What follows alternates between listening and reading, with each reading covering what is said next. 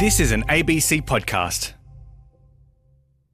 Hello there, I'm Tom Switzer. Great to have your company, and this is Between the Lines.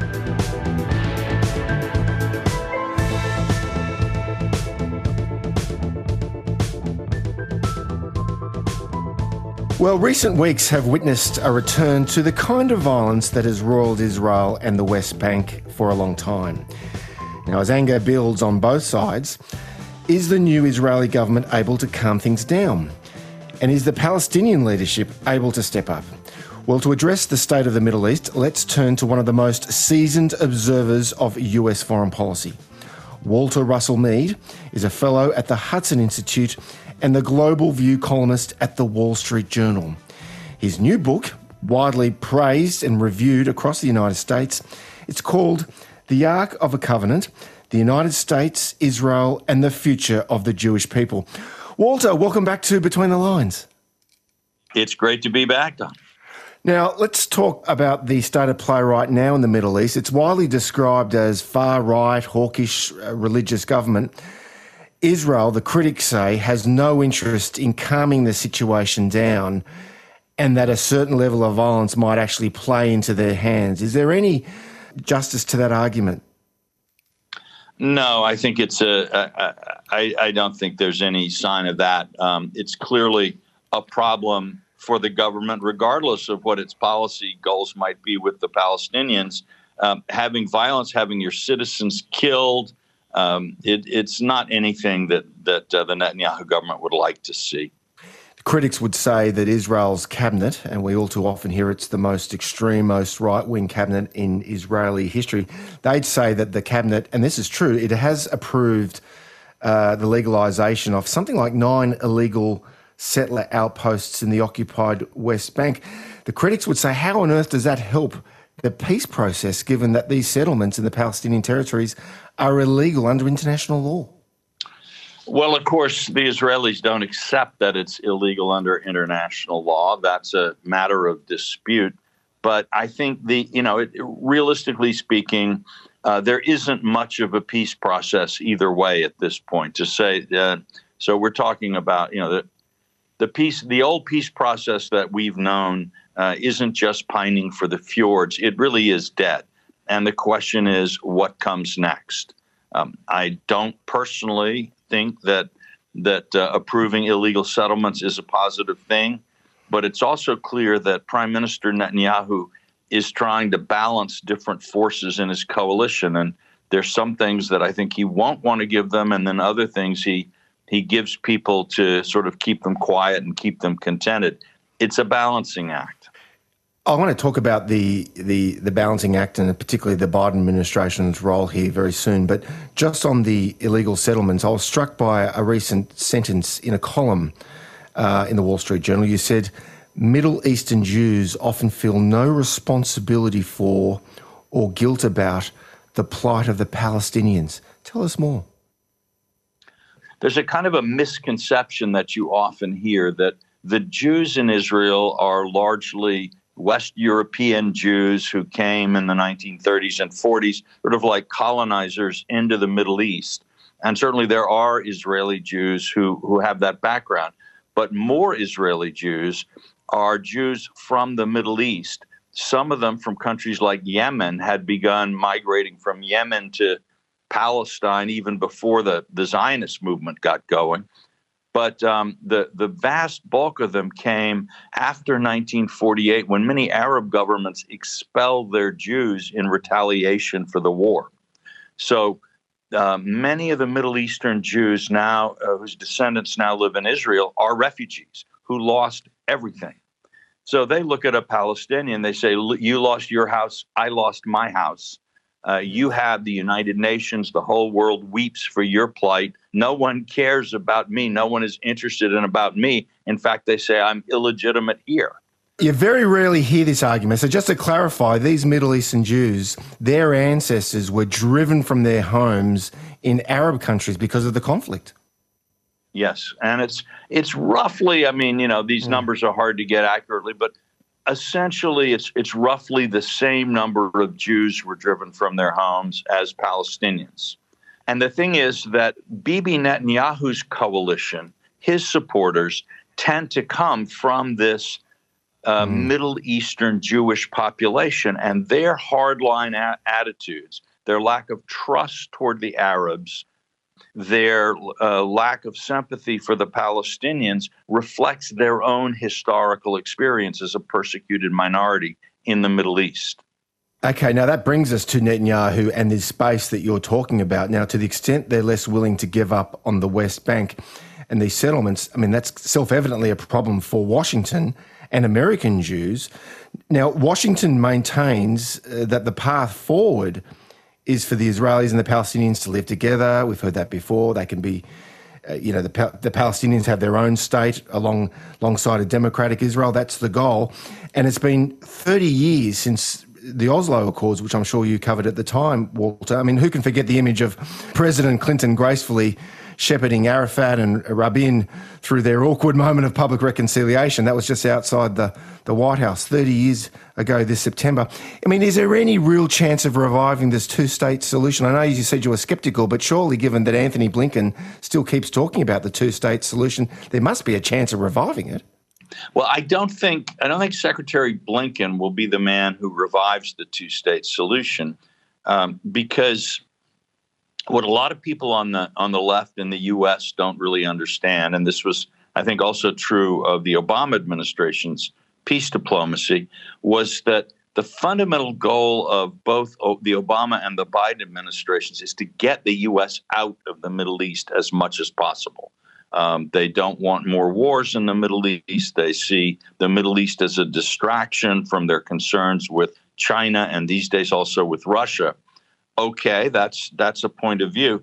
The problem is, as the U.S. is seen to be exiting, no one in the region, Arabs, Israelis, Palestinians, no one has, everyone thinks less of whatever the United States wants to do. The United States is becoming less important.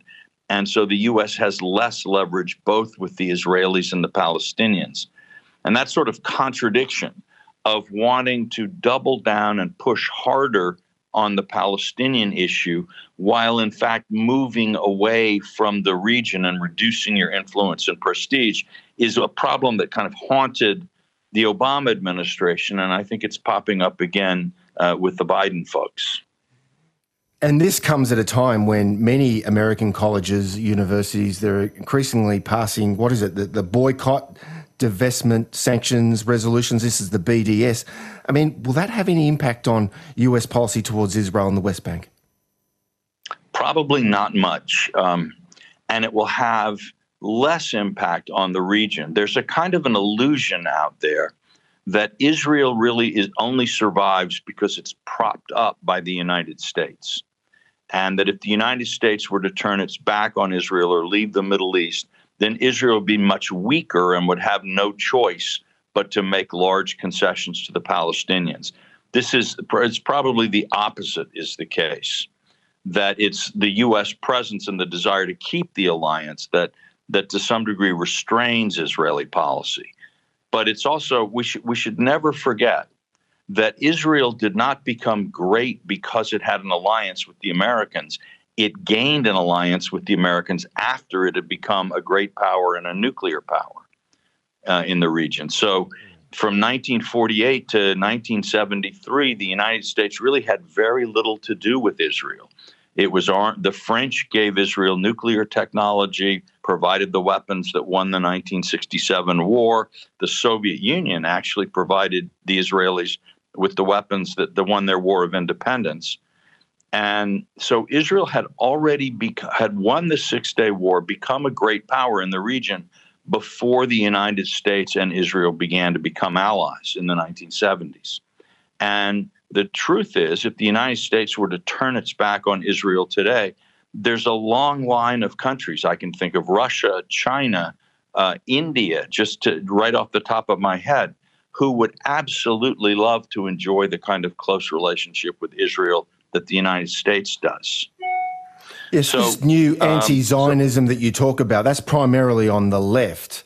And they're the ones primarily putting the pressure on the administration. But I remember, and I think you've mentioned this before in your previous writings, Walter, it was Pat Buchanan, the Republican firebrand presidential candidate who challenged the establishment candidates in the 1990s. It was kind of like a precursor to Donald Trump. He used to argue that the American relationship with Israel is the result of Jewish control of the media and politics, and he said that Congress is Israeli-occupied territory. So this goes beyond left and right in America, doesn't it?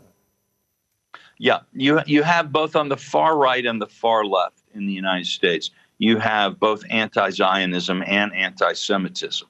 And that's a global phenomenon as well. It's one of the places where far right activists and far left activists, they meet, is a suspicion, fear of Jews, a dislike of Israel. The left tends to identify more with the Palestinians, while the right is not, sort of just doesn't want any of them, doesn't like any of them. Yeah. But it is an issue. And in times like this of polarization, of economic unrest, of kind of social lack of cohesion and questions over, is liberalism a decent ideology? Does America still work?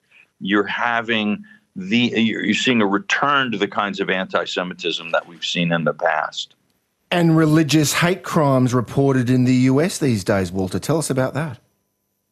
Well, exactly. Jews are, if you are an Orthodox Jew in the United States, you are more likely, your risk of being subjected to a hate crime is greater than other groups. It's still a rather marginal phenomenon, certainly by global standards, but we are seeing a return of anti-Jewish attacks. And again, sometimes by people who you would think of as being on the left, and sometimes by people you would think of as being on the right. And all this comes at a time when Israel enjoys, let's be frank, unprecedented friendly relations with many of the powerful Sunni Arab states because, like Israel, they're worried about Iran, correct? That's exactly right. Particularly, again, as both the Sunni Arabs and the Israelis lose a little bit of confidence in America's willingness to protect them, they have to start thinking about, well, what would life be like in a post-American world? And they look at Iran today, they might look at Turkey in the future or other countries, and they think we have to stick together if we're going to have any hope of maintaining our independence and our prosperity.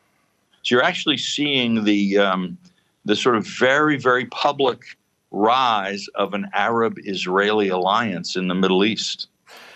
Wow. And what are the consequences of that Arab-Israeli alliance to primarily deter Iran? What are the consequences of that for the Palestinian leadership that's also being subjected to immense criticism? Yeah, I think this will be an issue, especially for the leadership. I think it could work out well for ordinary Palestinians, because I could see the Arabs coming together with the Israelis and saying, look, it's in all of our interests to resolve this issue, which just keeps causing us all trouble. And so let's push for a settlement where the Arabs would sort of work to foster and develop and promote a Palestinian leadership that had the capability of making peace. And the Israelis would see in the guarantees of their Arab partners the kinds of guarantees and assurances that weak Palestinian leaders have either been unwilling or unable to give them in the past. So it is possible that this new Arab-Israeli alliance could end up providing new hope for the Palestinians. That would certainly be my hope. That was Wall Street Journal columnist Walter Russell Mead. His new book is called The Ark of a Covenant, The United States, Israel, and the Future of the Jewish People.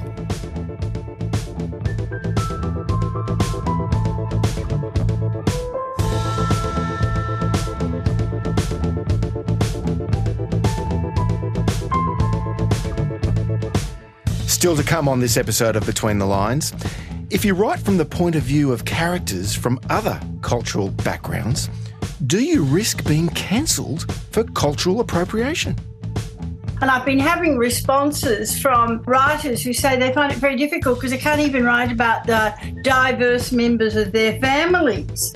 we are in a multicultural society, but if you're going to tackle a culture other than your own, which you probably will need to do if you are writing more than one book, it's only with research and respect. And I think you really have to do your homework. That's Hazel Edwards, author of more than 200 books, including There's a Hippopotamus on Our Roof Eating Cake. She joins me right after a lengthy conversation with Neil Brown, a lion of the Federal Liberal Party, who tells us why he's fallen out of love with the Party of Menzies.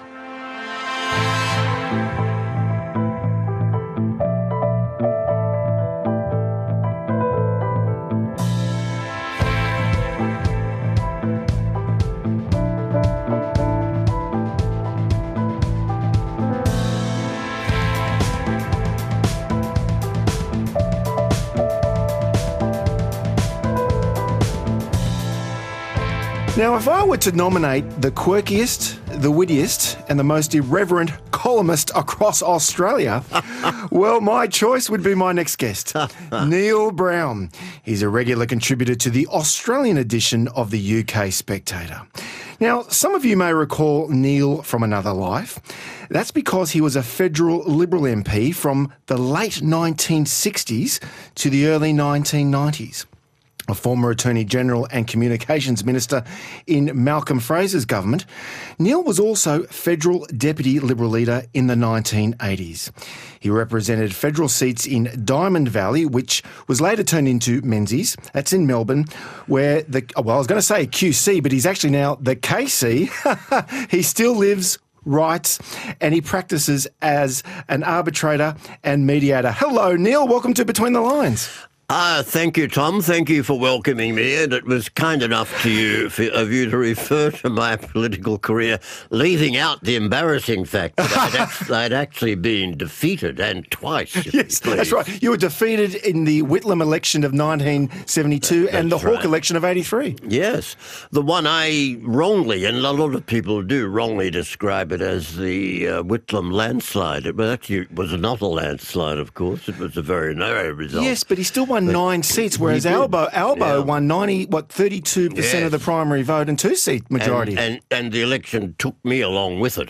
Yes. And then subsequently, of course, likewise, at the end of the era, I departed for Yeah, you departed in the early 1990s on the eve of John Hewson winning that election, well, supposedly winning that election against Paul Keating.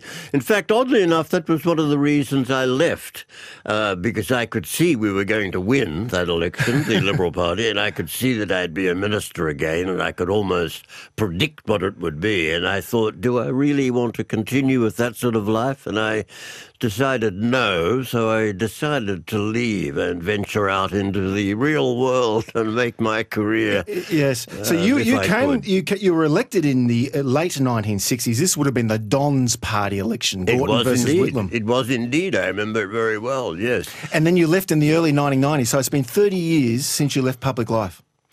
It's amazing that time has gone so fast and so many years have been covered. But yes, I've actually, now that I look back on my life, although I don't think you want this interview to be about my life alone, but when I look back on that life, it's actually my career since then that has regenerated my interest in politics. Well, I'm actually more interested in politics now than I was when I was a Member of Parliament. And I have to say, you are an outstanding columnist. I remember commissioning you to write for the Australian newspaper, and then, of course, I hired you at the Spectator.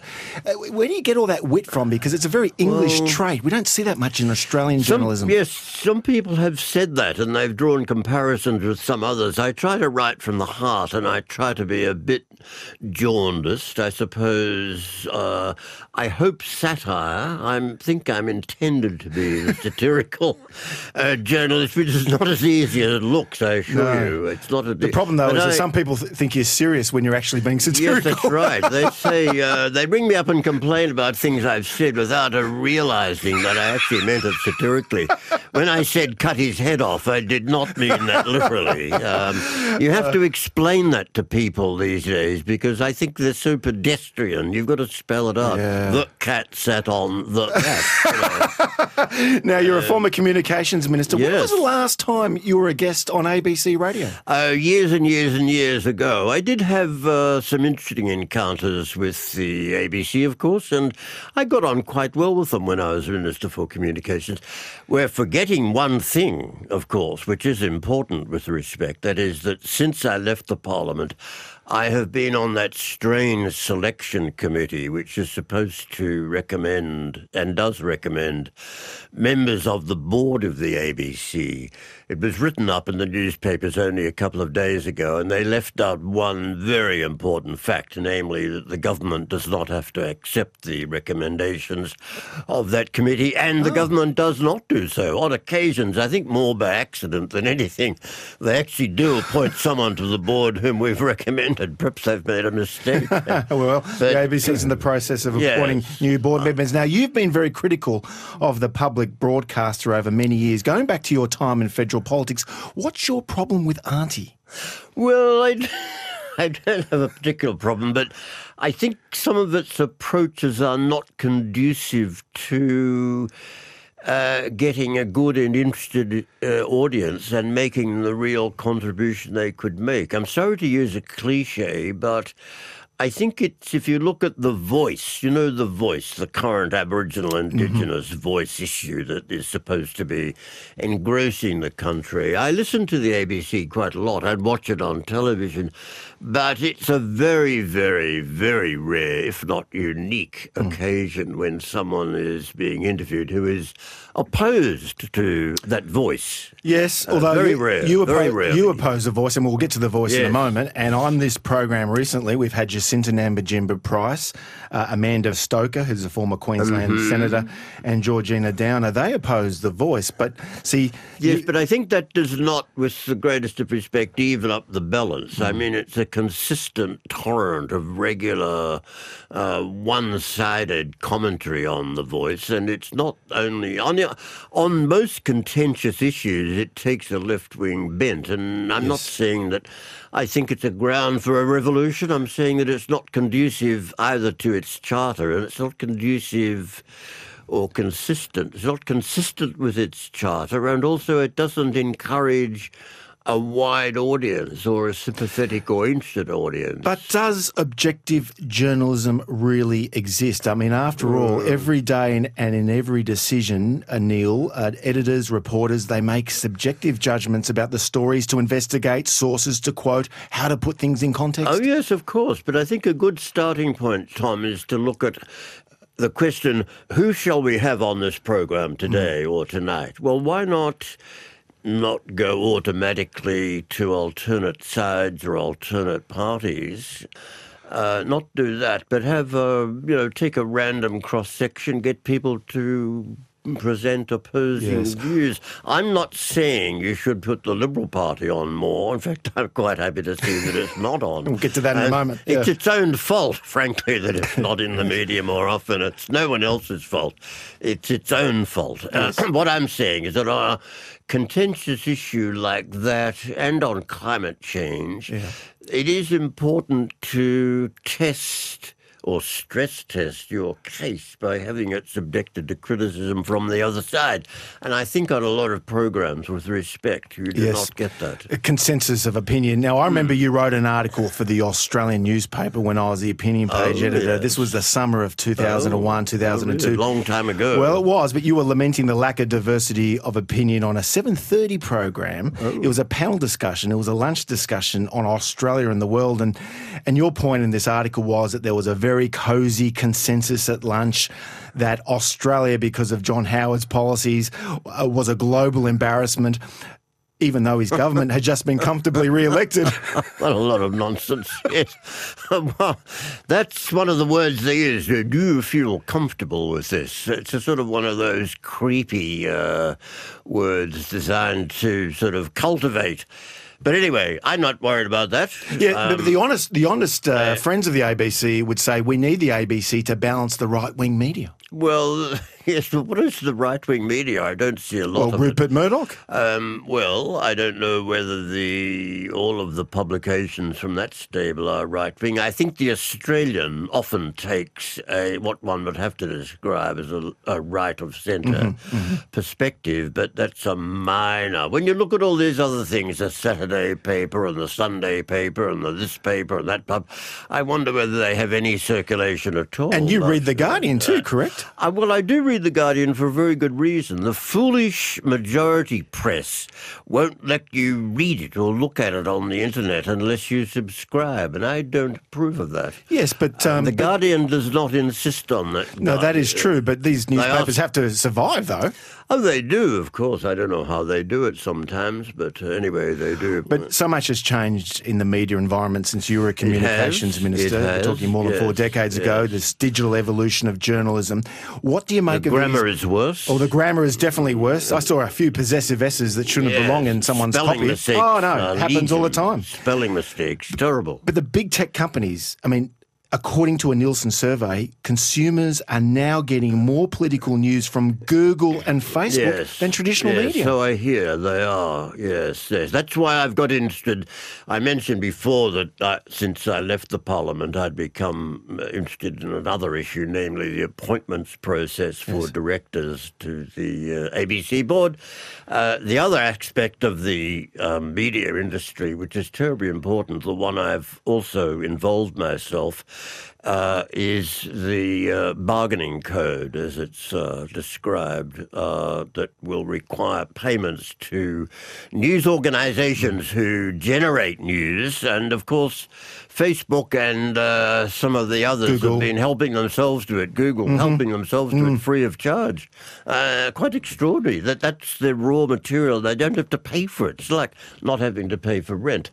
I have an open mind, I should say, on that issue, but I have been appointed as a mediator for disputes. The only problem is there are no disputes which come up because they're all settled by consensus. And I think the established news organisations, which must include the ABC, get a fair amount of money from that new change that they have to pay for it if it's going to end up on Facebook and Instagram. My guest is Neil Brown, a columnist for The Spectator Australia. Neil, I mentioned earlier that you were an MP, so this was from the Gorton-McMahon era to the Hawke-Keating era. You're very popular on the talk circuit when you give speeches, many to lifelong Liberals, but you've fallen out of love with the Liberal Party, both at the Victorian state and the federal level. Why? Why have you fallen out of love? Because it's not the party of Menzies. That's the reason. I just find that the Liberal Party does not stand for anything. It does not stand for anything that I can detect or discern. I know what it used to stand for. It stood for free enterprise, the strength of the individual, freedom of choice, limited government expenditure, or certainly less than we spend these days, and more self-reliance. And all those things seemed in the last years in particular, and I'm not referring to John Howard's government. His government was consistent with proper Liberal principles, and if he were in charge today, he would likewise be following that view and that line. My complaint is what has happened at other times and since him. I mean, the massive government expenditure, the sort of extravagance, an unnecessary extravagance of billions and billions of dollars. I see we gave $500 million to the Great Barrier Reef Authority. That was one of Frydenberg's doings. And that's where the Liberal Party is now. But I mentioned there were two defects. One was it had abandoned, I think, those basic principles, and that has coloured my notion of the Liberal Party, because I no longer see it as the solid, predictable middle-class party that it was. And the second aspect that worries me is that even if I'm wrong on that, even if the party does follow traditional Liberal Party principles, it does not talk about them. I'm amazed that since the last federal election in particular, there's been almost no defence by the party of and of its principles and its practices. Almost no defence at all. Perhaps the centre of political gravity has shifted leftwards. I mean, the Liberals' shift towards big government, doesn't that reflect a Western political realignment? You look at Trump and Boris Johnson. They were hardly free marketeers. They were hardly free marketeers. But how do we know that that's exactly what the people want? We never converse with the people. Politicians don't converse with the people. I noticed, for instance, these Teal independents are supposed to have introduced a new wave of involvement of the community. I communicated with one of them only a few days ago about a particular issue, and it is true that I got a reply by email, but the reply was from a staff member, and it was just the typical reply you've had for centuries from politicians. We received your submission and we'll bear that in mind. Well, thank you very much. I'll save myself the trouble. Next time I won't bother writing. That was my reaction to it. Many seasoned political observers in the Canberra Press Gallery would say that the Teal's success shows that many erstwhile Liberal voters have become more progressive on anything from the voice to the climate. Yes, well, I think people would be entitled to reach that conclusion. There's a different left-wing swing. I live, of course, in one of those electorates. I actually live in Higgins. It used to be Peter Costello's seat. It's now a Labor seat, though. It's a Labor seat, not a Green. We've got a Green next door in Kooyong, of course. Yes, Well, she calls herself a Teal. Yes, and in state, haven't they? Oh, we've got the Greens in the state. Oh, right, too. okay. So we've got something for everyone there. And in Brisbane's now Green. Yes. Now, what does that account for? I think there's a genuine view in the community as a whole on some of those positions. They want something done about climate change, and they feel it genuinely and sincerely. They must have felt the Liberal Party was not up to scratch on it. But I think there were some personal factors, the way the government presented itself. But again, my point is this, Tom. The Liberal Party in recent years has been indelibly stamped with a big government, big spending stamp, another stamp that says if there's a problem like some of the problems on the way women are treated in Parliament House and so-called corruption and criminal activity, then let's form a new government body to deal with it. That's the only solution. Too many people, and they're not confined to the Liberal Party. The standard knee-jerk reaction to a problem these days is to set up a government body to solve the problem for you instead of expecting individuals to do something about it. And no question the government spending as a share of GDP has gone up dramatically, even after the federal Liberal rule from Abbott to Morrison. You think of the NDIS, the Gonski schools, aged care, childcare. Yeah, they are big ticket items. You can no longer get an activity of the Commonwealth government. It seems it can be measured in millions of dollars. Yes. But we did have the pandemic, and that in the opinion of many Australians, that justified the huge increase in the size and the scope of the government. It did not. Apparently, we're learning now that it didn't justify it as much as we convinced. Yes, but this is Jonathan Friedland in one of your favourite papers, The Guardian. He's a British writer. He said that just as there are no atheists on a sinking ship, there are no free marketeers during a pandemic. Neil Brown. No, that's right. We are wandering in the desert unrecognised, you see. I was unrecognised at that time. But yes, well, there we are. So I just think the Liberal Party's failing is that it's departed from basic principles, and also whatever its principles may be, they don't argue for them in public. They don't say anything about them. If you watch Question Time, as I must have a mental or physical condition. Can you imagine? Here am I, over 20 years after I left the Parliament, and I'm still watching Question Time. That's pretty sad. That's pretty sound or perverse or eccentric. And I just don't see the shadow ministers defending their party. I don't see them standing up for principle. I don't see them advocating for the cause. Back to The Voice. Back to The Voice. Now, the consensus view among journalists is that The Voice, it's perfectly constitutional, a very desirable reform because it would only be giving advice and not making policy, and it couldn't possibly give rise to obstructive litigation. So they say. What's your problem with The Voice? Well, my problem is simply that proposition that you have just recounted from the press is incorrect.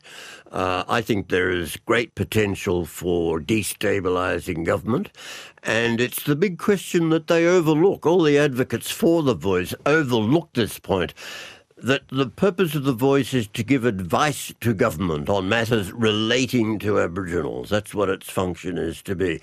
What happens if the advice is rejected? I cannot see the government, Liberal, Labor or Calathumpian, agreeing to the sorts of demands that will be made by The Voice. And The Voice will be failing in its job if it does not make these demands or representations. Well, the Prime Minister, Anthony Albanese, Yes. at Garma last year I did know. say that if The Voice proposes something should be done, quote, it would be a very brave government to say it shouldn't be done. Exactly, and the High Court would be saying exactly the same thing. The High Court, if a matter concerning The Voice gets into court, the High Court judges, and I know some of them, and I know the way they think, and I've been reading them for the last 70 or 80, or not 70 or 80 years, I've been reading them all my life.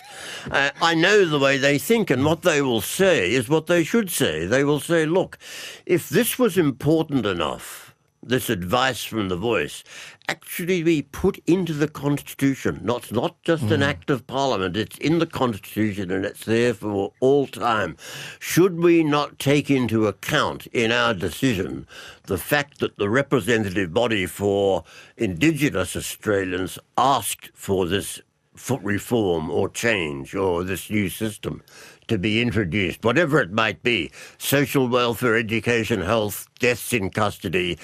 The people voted for a voice. Therefore, if the voice wants such a representation, then the High Court would not say, yes, we must automatically implement what they want. They would not say that. But what they would say, and what would influence their decision, is we have to take that into account in deciding whether there has been proper consultation or not. For instance, that Santos oil deposit Yes. was clobbered not so long ago by a federal court judge who simply said the Indigenous population has not been consulted enough. So in other words, the High Court can say not simply there's been no consultation, but the consultation has not been genuine, it's not been serious enough, it's not been good enough.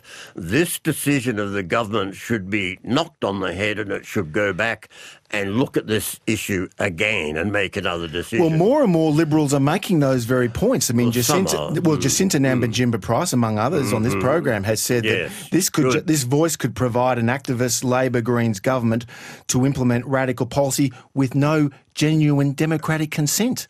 So doesn't that give you hope for the Liberal Party that they're now starting to speak out about this? It does give me hope that there are some individuals who take that view, but the Shadow Minister, for instance, for Aboriginal Affairs, certainly does not. This is Julian Leeser. Yes, he's been an apologist for The Voice since its inception. And don't forget, as I say to people who complain to me about The Voice and about the notion of the campaign, I say, don't forget, this is not a Labour Party construct. This is a Liberal Party doing. Frydenberg gave them over $30 million.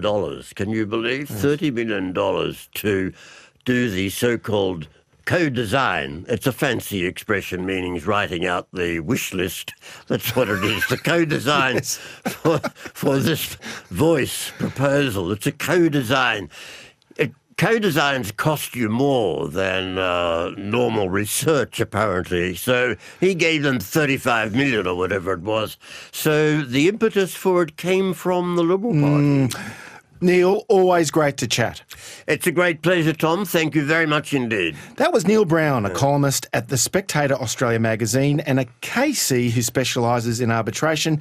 He's a former Attorney General in the Fraser government and a former Deputy Liberal leader in the 1980s.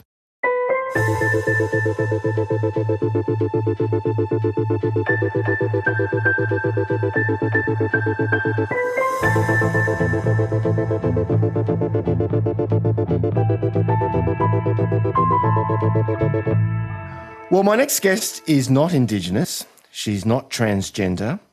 She's not disabled. nor is she Muslim or a refugee.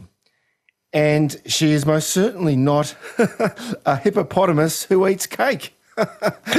She's just a professional author of more than 200 books across 50 years.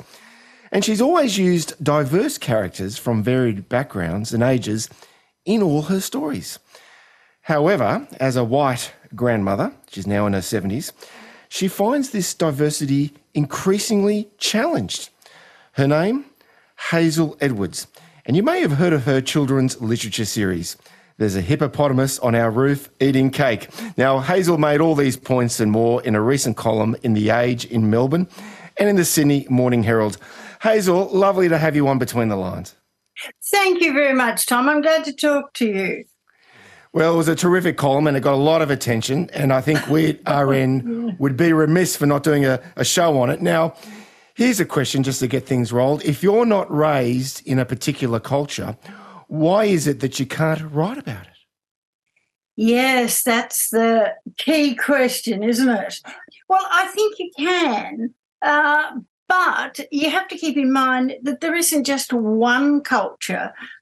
We all live with others who've had different experiences, and we need to hear about all of those. But the chances are that you have diversity in your suburb, in your family. And I've been having responses from writers who say they find it very difficult because they can't even write about the diverse members of their families.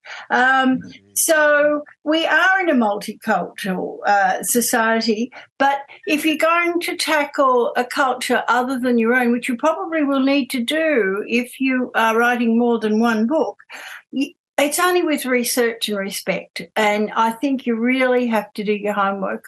It's a very contentious issue at the moment, but I love that Albert Einstein quote, creativity is intelligence having fun. And it's not, he didn't say the second bit, not labelling or reverse censoring others. And I think that's important to keep in mind. Yes, well, you're right about the social media messages you receive from minority or unrepresentative cultures.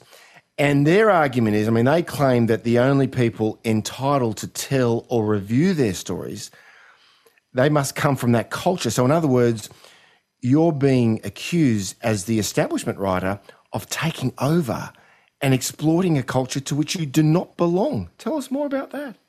Well, I don't feel in that situation, and neither do some of the writers who actually responded with wit to those articles. I think there are about 300 responses, which really floored me.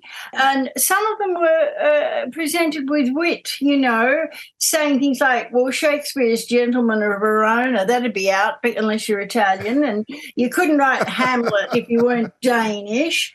And you can't cast anyone for theatre. You've got to have the obligatory diversity, and it's a sort of reverse bias. The one I like was George Ivanov, who is another children's author, and he said he was a white, middle-class, middle-aged, cis male who drew on his own experiences, but he draws on the diversity of his friends and acquaintances and his other characters. And I'd love to slip in the anecdote of the fan mail. I didn't get that this week. I got this earlier. From a 6-year-old, I think he must have had a bit of help writing this, saying, how come you know how I feel and you're not 6? You're really, really old. I Googled you and you're vintage from last century. Whereupon I explained you can look up the author's date of birth in the front of a book and it's got a dash after their year of birth, and if there's nothing after it, they're still alive. So, there's a very mixed attitude to these.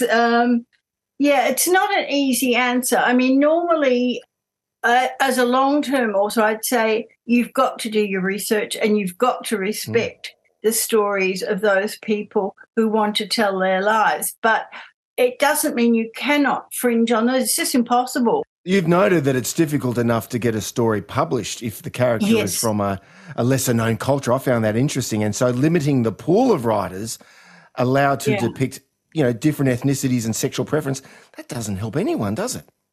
No, and it's very difficult. I mean, there are some stories that really need to be told, but I think we need to distinguish between therapy writing and professional writing.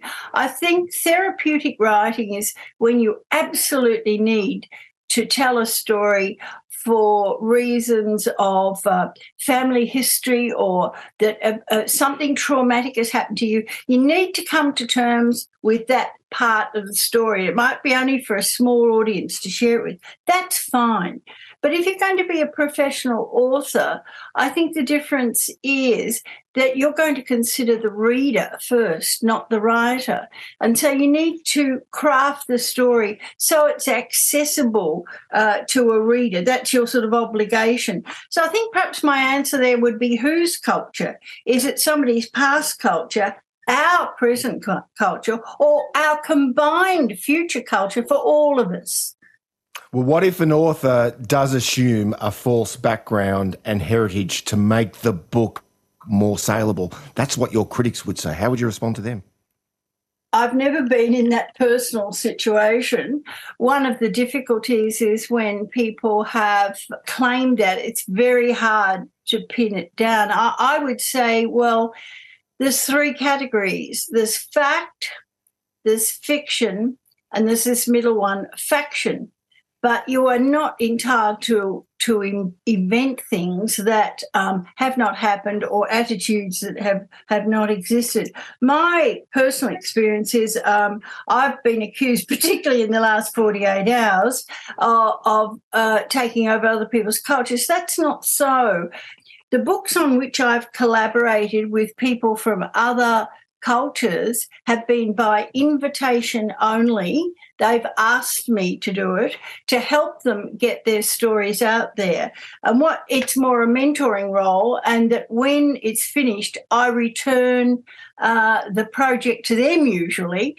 So, for example, the F2M book, which was the first book about a trans character, it was a family friend who was involved in that, and he's now working as a trans guy co-producing a comic graphic novel that has developed from that story. And the two trans guys are doing it together now, and we'll have a much better chance of placing the second project. You were, as you say, an early creator of multicultural and gender diverse characters. I think it's just because I was interested in coping successfully with being different, and the being different has changed from decade to decade. Well, didn't you author the series Hijabi Girl as well? Yes, Hijabi that's Girl. right. Tell us about that. Well, that was a request. I was speaking at a library, and Özge Alkan, who's at that stage was a librarian in a Muslim school, came up to me and said, could you please write something about a girl in a hijab who plays Aussie rules football, because we really need something for our girls to dress up as for Book Week, and they're just so over being Little Red Riding Hood with the hijab. And I said, yeah, well, why don't you do it yourself? Because it's your culture and you know all the details. So we fiddled around for almost a year, and I kept saying, no, you write it, it's your But in the end, we wrote it together, and that eventually became a puppet production by Larrikin Puppeteers, who did a fabulous job with last Book Week. I think that if we hadn't both been involved, it would have been much more difficult to get it up. Yes. But I'm obviously not Muslim, but this isn't the only culture in which I've written. Basically, Özge is looking after that book now. Now, Hazel, some of your critics are genuinely well-meaning, and they just want to support more ethnic and racial diversity in the literature world. How can we do so without indulging in the crude identity politics that all too often characterises the arts? Yes, it's a really difficult situation, that one. I mean, there are some fairly practiced writers who are now becoming increasingly apprehensive about writing this area, and you end up with the type of self-censorship. I think there are channels needed for new creators, but not solely on the criteria of their race or ethnicity or gender, but opportunities for apprenticeships and more mentoring. And that was the reason for becoming involved with the co-writing initially. The difficulty in this area is that I think the vocabulary changes so quickly, and something that was appropriate at one time to use suddenly then becomes an insult, or a smaller group has their own vocabulary and you don't know what they're talking about. And it makes it very... I've learned a lot of new words in the last 48 hours. Since the column was published, yes. A really good story in any culture, and they need to be told. The stories that last, they've got compassion, they've got humour. They're not just didactically earnest. They've got humour and they're well crafted. It's not an easy answer. It's the same with casting for theatre, casting for films, choosing on some aspect rather than the ability of the actor to perform that role. And probably the actor performing the role, that skill is comparable to the writer fashioning the character. So it really is quite difficult. But I think there's... 3 secrets to writing effectively in any culture. And the first one is to think about the reader first, not the writer, and then to use some genuine anecdotes. Anecdotes are just mini stories, but they're usually mini stories about what went wrong. And therefore, the reader's on your side. The moment you've stuffed up or your character's stuffed up, they're with you. And it's got to be genuine. And you can only write that sort of material if you've had the experience in that setting. The humour, something to say, and it's crafted. But there's a whole area that we haven't touched on here either, and that's the sort of adventure writing. And for that, I think you need participant observation. You need to go and do in order to write realistically. 20 years ago, I was an Antarctic expeditioner writer on the Australian Antarctic Division to Casey Station.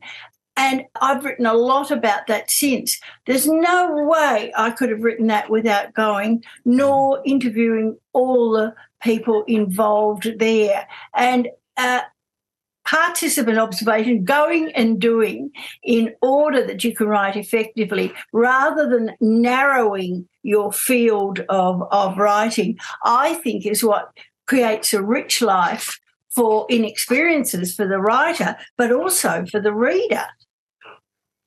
Well, your article attracted many comments online. The fun fan mail like this one. Dear hippopotamus, don't you think you should stop eating cake? and I thought this is humour works. Humour works. That's your point. And this one, I like this one, Hazel. Quote, a good writer can write from the perspectives of many. It's called having talent.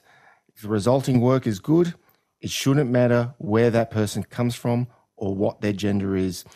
Hazel, lovely chatting with you on Between the Lines. Thank you very much. Could I just finish up with saying that moving to writing first person or using animals is the compromise of some writers. And my future project is a political satire on climate change and resourceful asylum seekers in the style of Orr's Animal Farm. That was Australian author Hazel Edwards, best known for her children's literature series, There's a Hippopotamus on Our Roof Eating Cake.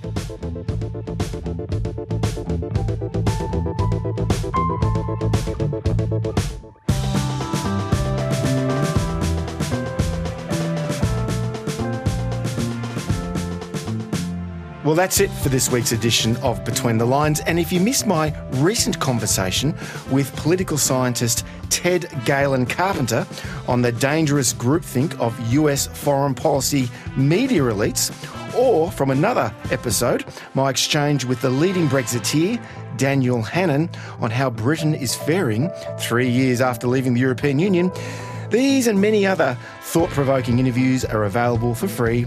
Just scroll back through your recent Between the Lines podcast feed. I'm Tom Switzer. Bye for now.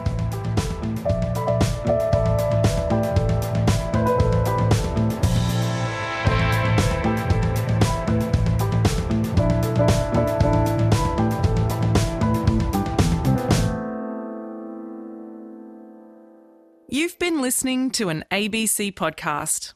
Discover more great ABC podcasts, live radio and exclusives on the ABC Listen app.